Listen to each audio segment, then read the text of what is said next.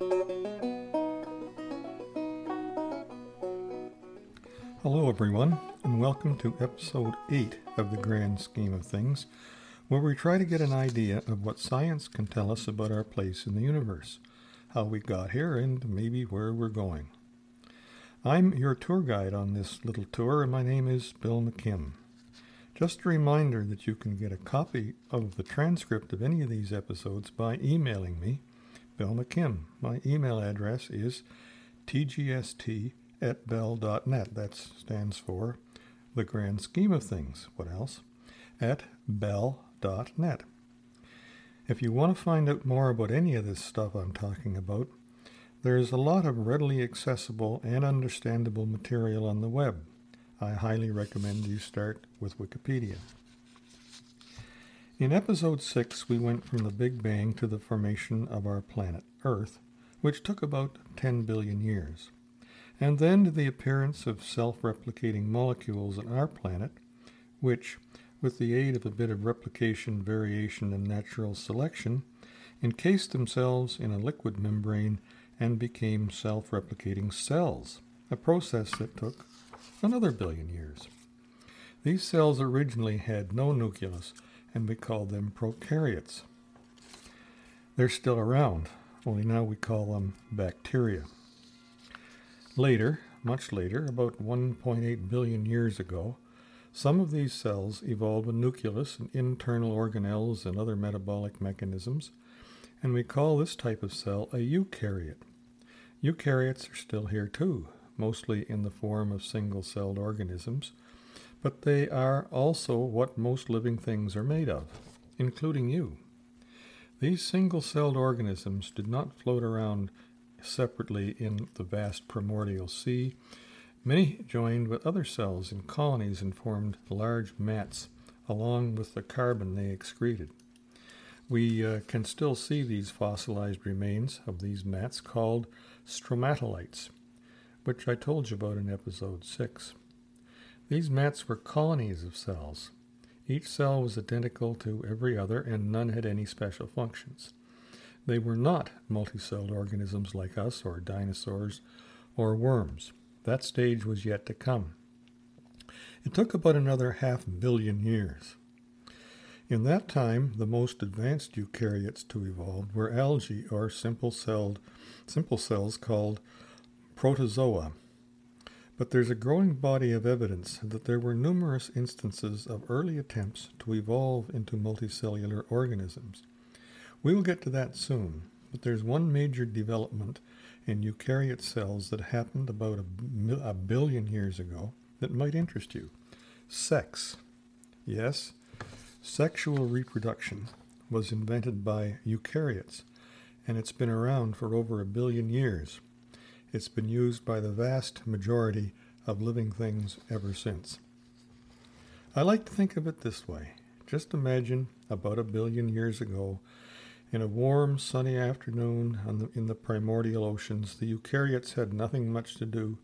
One suggested to another, I'm tired of reproducing myself by dividing over and over again. Why don't we get together and do it in pairs so we can share our genes? And they invented sex, and the practice caught on big time. Well, of course, it didn't happen that way. Sexual reproduction involves special processes that must have taken millions of years to get right. Two cells needed to be able to come together without eating each other, no pun intended. Their genetic material needed to fuse so that it contained genes from both parent cells, and then these cells needed to divide again with each daughter cell containing the genes of both parents. Up until sexual reproduction came along, cells multiplied simply by dividing, and each new cell was genetically similar to all the others. That is to say, they were clones, and there was not much variability between individuals in a species. Now recall that evolution needs 3 elements: reproduction, variation, and selection.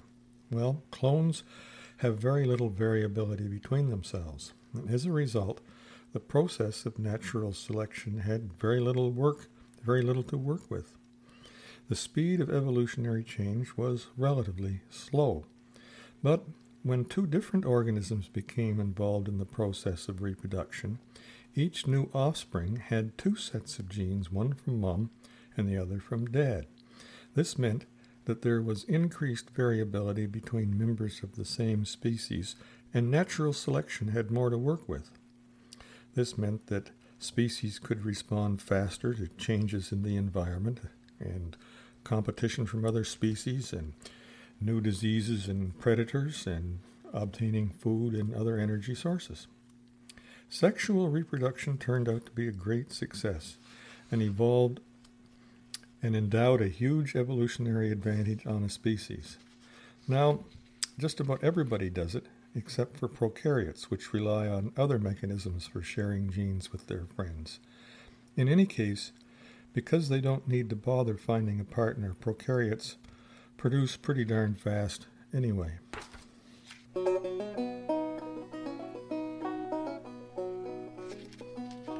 As I was saying earlier, for billions of years, life consisted of single-celled organisms. Then, about 650 million years ago, in a period called the Cambrian, the eukaryotes appeared to have undergone an evolutionary explosion. The fossil record shows that suddenly, within the space of about 100 million years, and that's pretty fast by these standards, in the space of about 100 million years, these single-celled organisms that had lived in isolation or simple colonies learned to diversify and take on different functions so that they could be part of a multicelled organism. These fossils showed early forms of many plants and animals that are familiar to us today and could have evolved into virtually all the major phyla of modern animals and plants, including us, and many more that are no longer with us. Now, I don't want to leave you with the impression that the emergence of complex multicelled creatures was instantaneous. In fact, it was not, but for a long time scientists believed that it was rather sudden because they had no clear evidence of earlier complex organisms. In fact, the sudden appearance of fossils of complex multicelled plants and animals in the rocks from the Cambrian period disturbed Darwin greatly because, according to his theory of evolution, there should have been a long period where simpler creatures would have had time to evolve into complex forms. Darwin actually said in the 6th edition of The Origin of Species, "To the question of why we do not find rich fossiliferous deposits belonging to these assumed earliest periods prior to the Cambrian, I can give no satisfactory answer."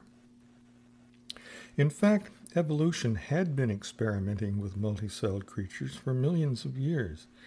It's just that the fossil record was not so obvious in Darwin's day. The animals and plants that showed up in the Cambrian had hard tissue like shells and armor and pincers and things like that could readily be preserved. But the earlier creatures were all soft-bodied. Consequently, the fossil record we have to go on is very little more than shadows and faint impressions that appear to show multicelled organisms with many peculiar shapes. Geologists in Darwin's day could be forgiven for not recognizing what they were. Even today, it's hard to determine whether these traces were colonies of identical eukaryote cells or whether they were functioning multicelled organisms like the Cambrian flora and fauna. Nevertheless, it is clear that there were many complex creatures that haunted the Precambrian ocean. These have been found all over the world, some known as Ediacaran biota, named after the Ediacara Hills of South Australia, where they were discovered. They were as old as 650 million years. That's 80 million years before the Cambrian explosion. Similar fossils discovered not long ago at Mistaken Point on the Avalon Peninsula of Newfoundland are 575 million years old. Even if there was a long history of multicellular development that Darwin did not know about, the Cambrian was a period of exceptionally rapid development of animals and plants that were clearly ancestors to modern plants and animals, considering that the preceding 3 billion years had produced little more than bacteria, algae, and sponges. What caused this explosion of biodiversity? Many people think it was a result of a rather drastic climate change, a period of time known as the cryogenian period. It is now widely accepted that for a period of over 100 million years, ending about 635 million years ago, that's about 20 million years before the Cambrian explosion, the Earth virtually turned into a snowball. A shortage of greenhouse gases, the location of continents, and a weak sun all worked together to cause an ice age to happen. But this was no ordinary ice age. The entire Earth, oceans and all, became covered with ice, a state referred to as snowball Earth. Because the ice and snow reflected the sun's heat back into space, the sun could not heat the atmosphere, and things got colder and colder and whiter and so on. Eventually, however, carbon dioxide gas released from volcanoes accumulated to about 350 times today's concentration, and this created enough of a greenhouse effect to begin melting all that ice. As the ice melted, the sun's heat was not reflected back into space, and it became trapped by all that carbon dioxide. Things became very hot. Within a few hundred years, the snowball had become a hothouse. The temperature of the oceans would have changed from minus 50 Celsius, with a covering of ice a kilometer thick, to plus 50 Celsius. It is thought that this cycle of snowball hothouse, sometimes called the freeze-fry cycle, repeated itself a number of times during this cryogenian period. This cycle of freezing and then sudden frying must have created very hostile conditions for life. In fact, many scientists did not believe in the snowball Earth theory because they felt that no form of life could have survived it. But that was before they knew how tough life could be. Not long ago, to everyone's surprise, biologists found bacteria living in the boiling waters of geothermal vents on the ocean floor. It is now thought that single-celled life could have survived in such places throughout the duration of the cryogenian period. Hot springs on land might also have provided a refuge for living organisms. We also have found single-celled microbes in the ice of glaciers in Antarctica, a habitat that must resemble to some extent the conditions on snowball Earth. Another school of thought suggests that perhaps the freezing of the Earth was not quite as drastic as I have described, and the Earth might have been called a slushball Earth rather than a snowball Earth. In any case, life made it through the cryogenian, and shortly thereafter, the Ediacaran biota and the Cambrian explosion took place. Many suggest that this leap forward in evolution was spurred on by tough times.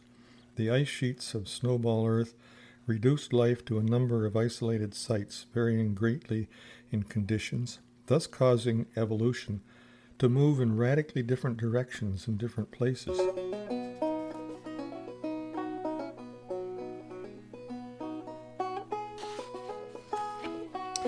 The next development of note in the story of your life was many millions of years later, when the descendants of those multicelled complex organisms from the Cambrian period, your ancestors in fact, left the ocean and populated dry land.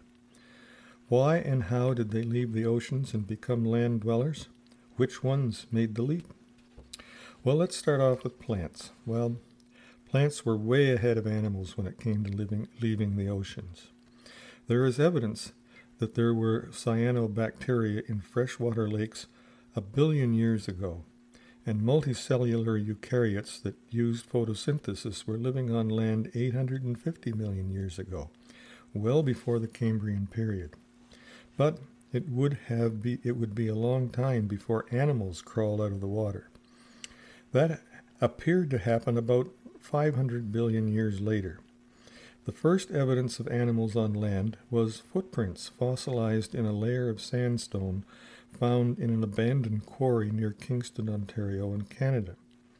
They appear to have been made by a strange animal that was segmented and armored, had 8 legs, and maybe was a foot long. It may have been some sort of bug. The name given these critters was euthecharinoids. That's easy for you to say.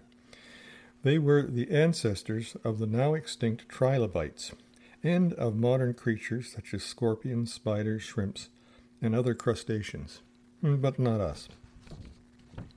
Our earliest common ancestor to leave the oceans was a fish, and it happened sometime between 360 and 390 million years ago. We now know it was a fish because we can trace the development of fish-like features to human-like features. First, we have a backbone, and so do fish. We can see how fins became limbs and gills became lungs. Clearly, fish was the earliest common ancestor of all tetrapods, that is, all 4-legged creatures, including us. Okay, so we have only 2 legs. But that was a long time ago. We had 4. Snakes have no legs at all, and they're still tetrapods too. It's just that they have hidden the vestigial remains of their legs inside their bodies, so we don't see them, unless we look in the right place. Now, it was not just any fish that evolved into tetrapods. Most fish are ray-finned, and their fins are supported by an array of slender bones. We descended from what are called lobe-finned fish, which are not at all common today. One, the coelacanth fish, was thought to be extinct, but it was rediscovered amid a great excitement in the 1930s. Lobe-finned fish have just that. They have very large, bony, muscular fins, just what you need to evolve into legs. It also appears as though legs did not evolve for walking on dry land like you might expect. Early tetrapods evolved in the Devonian period, when the earth was covered with a dense forest of ferns and other vegetation, and it also had a lot of swamps. This required the ability to swim, but also the ability to crawl over fallen trees and through dense bushes to find food and escape predation. Those lobe fins must have come in handy in an environment like that. And they turned into jointed legs tipped by 5-fingered claws. One line of tetrapods evolved into crocodiles and turtles and amphibians, and they never left the swamp, but that was not us. Another line of tetrapods' descendants became dinosaurs who ruled the earth for a very long time. Only one branch of dinosaur survived, and they became birds, but that was not us either. A third group also took advantage of their legs and left the swamp. These evolved into us mammals. One of the earliest mammalian ancestors from this time was a tiny rat-like creature called Megazastrodon. It was covered with hair, was warm-blooded, and suckled its young. Mammals remained an insignificant class of animals until the extinction of the dinosaurs about 65 million years ago. This was precipitated by another catastrophe, a meteorite striking the Earth. This, together with other ongoing climatic changes, altered the environment of the Earth so severely that the dinosaurs could not survive, and evolution took another turn. Removal of the dinosaurs gave the mammals an opening, which they took. And we will take up the story of mammals to human beings in the next episode of The Grand Scheme of Things. That's episode 9.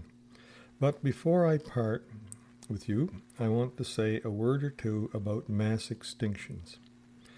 I just told you about the extinction of the dinosaurs, and earlier I told you about Snowball Earth, the drastic series of freezing and thawing that took place just before the evolution of multicelled organisms and the Cambrian explosion. It turns out that there have been a number of these extinctions between Snowball Earth and the loss of the dinosaurs, at least 5, and possibly as many as 10, depending upon your criteria for what an extinction event is. It is difficult to know exactly what caused each one, but there were probably several factors contributing. Many factors have been proposed to have caused an extinction event. These include increased geological activity, such as volcanoes, which released into the atmosphere such stuff as poisonous gases, and dust and particles that block sunlight, and increased global warming. Falls in sea level are frequently cited because this would change the nature of the continental shelves and the shallow water near land where most marine species inhabit. Impact events, when the Earth is struck by a large meteor or comet. This would have an effect similar to the increased volcanic activity by releasing dust and gases that block sunlight, etc. Other suggestions include drops in oxygen levels in the atmosphere, biologically produced increases in levels of hydrogen sulfide, gamma ray bursts caused by a supernova or a nova and nearby stars, geomagnetic reversals of Earth's magnetic field, and the position of Earth's continents due to the movement of plate tectonics. As you can see, life on Earth is vulnerable to 1,000 natural shocks that can be biological game changers. It has been speculated that any extinction is likely due to at least 2 of these events occurring at the same time. One is likely to have been a chronic stressor to a species in a particular environment, and the other a sudden change. Together, they damaged the environment of a large number of species, which eventually became unable to reproduce and became extinct. But there are always many species that are minimally affected and have no trouble surviving.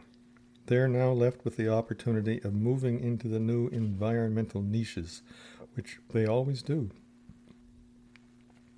Creatures that are able to do this appear to explode in numbers and in new species in the fossil record as they take advantage of the new environment. That's why it's been suggested that hard times stimulate evolution. It seems to be true for evolution, at least. What does not kill us makes us stronger, or at least different, usually more complicated. That's from an evolutionary point of view. If environments do not change, the only pressure to evolve comes from other species, finding food, avoiding predators. So it is not surprising that the addition of drastic climate change and the destruction of many species can stimulate the evolutionary process and create new sets of species that will compete with each other and to take advantage over the new rules and the new playing field. As usual, I urge you, if you want to know more about something, go to Wikipedia. In this case, search under extinction event. There is one more thing about evolution that I want you to keep in mind, and that is that evolution prepares an organism to live in the past, not the future. It is the environment that selects which genes survive into the next generation. Thus, our bodies are selected to be able to survive in past conditions. When conditions change, genes may not be able to build an organism that can survive. Think of it the way Richard Dawkins described in his wonderful book, The Selfish Gene. One of these days, I think I might do a podcast devoted to the selfish gene.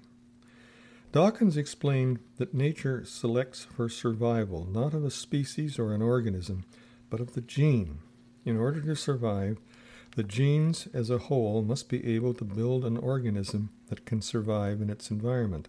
Not only that, the organism must pass its genes on to the next generation, which must do the same. If genes do not do that, they do not survive. From this point of view, when a gene builds a body, it is building a survival machine. You exist and are created the way you are as a tool to get each of your genes into the next generation.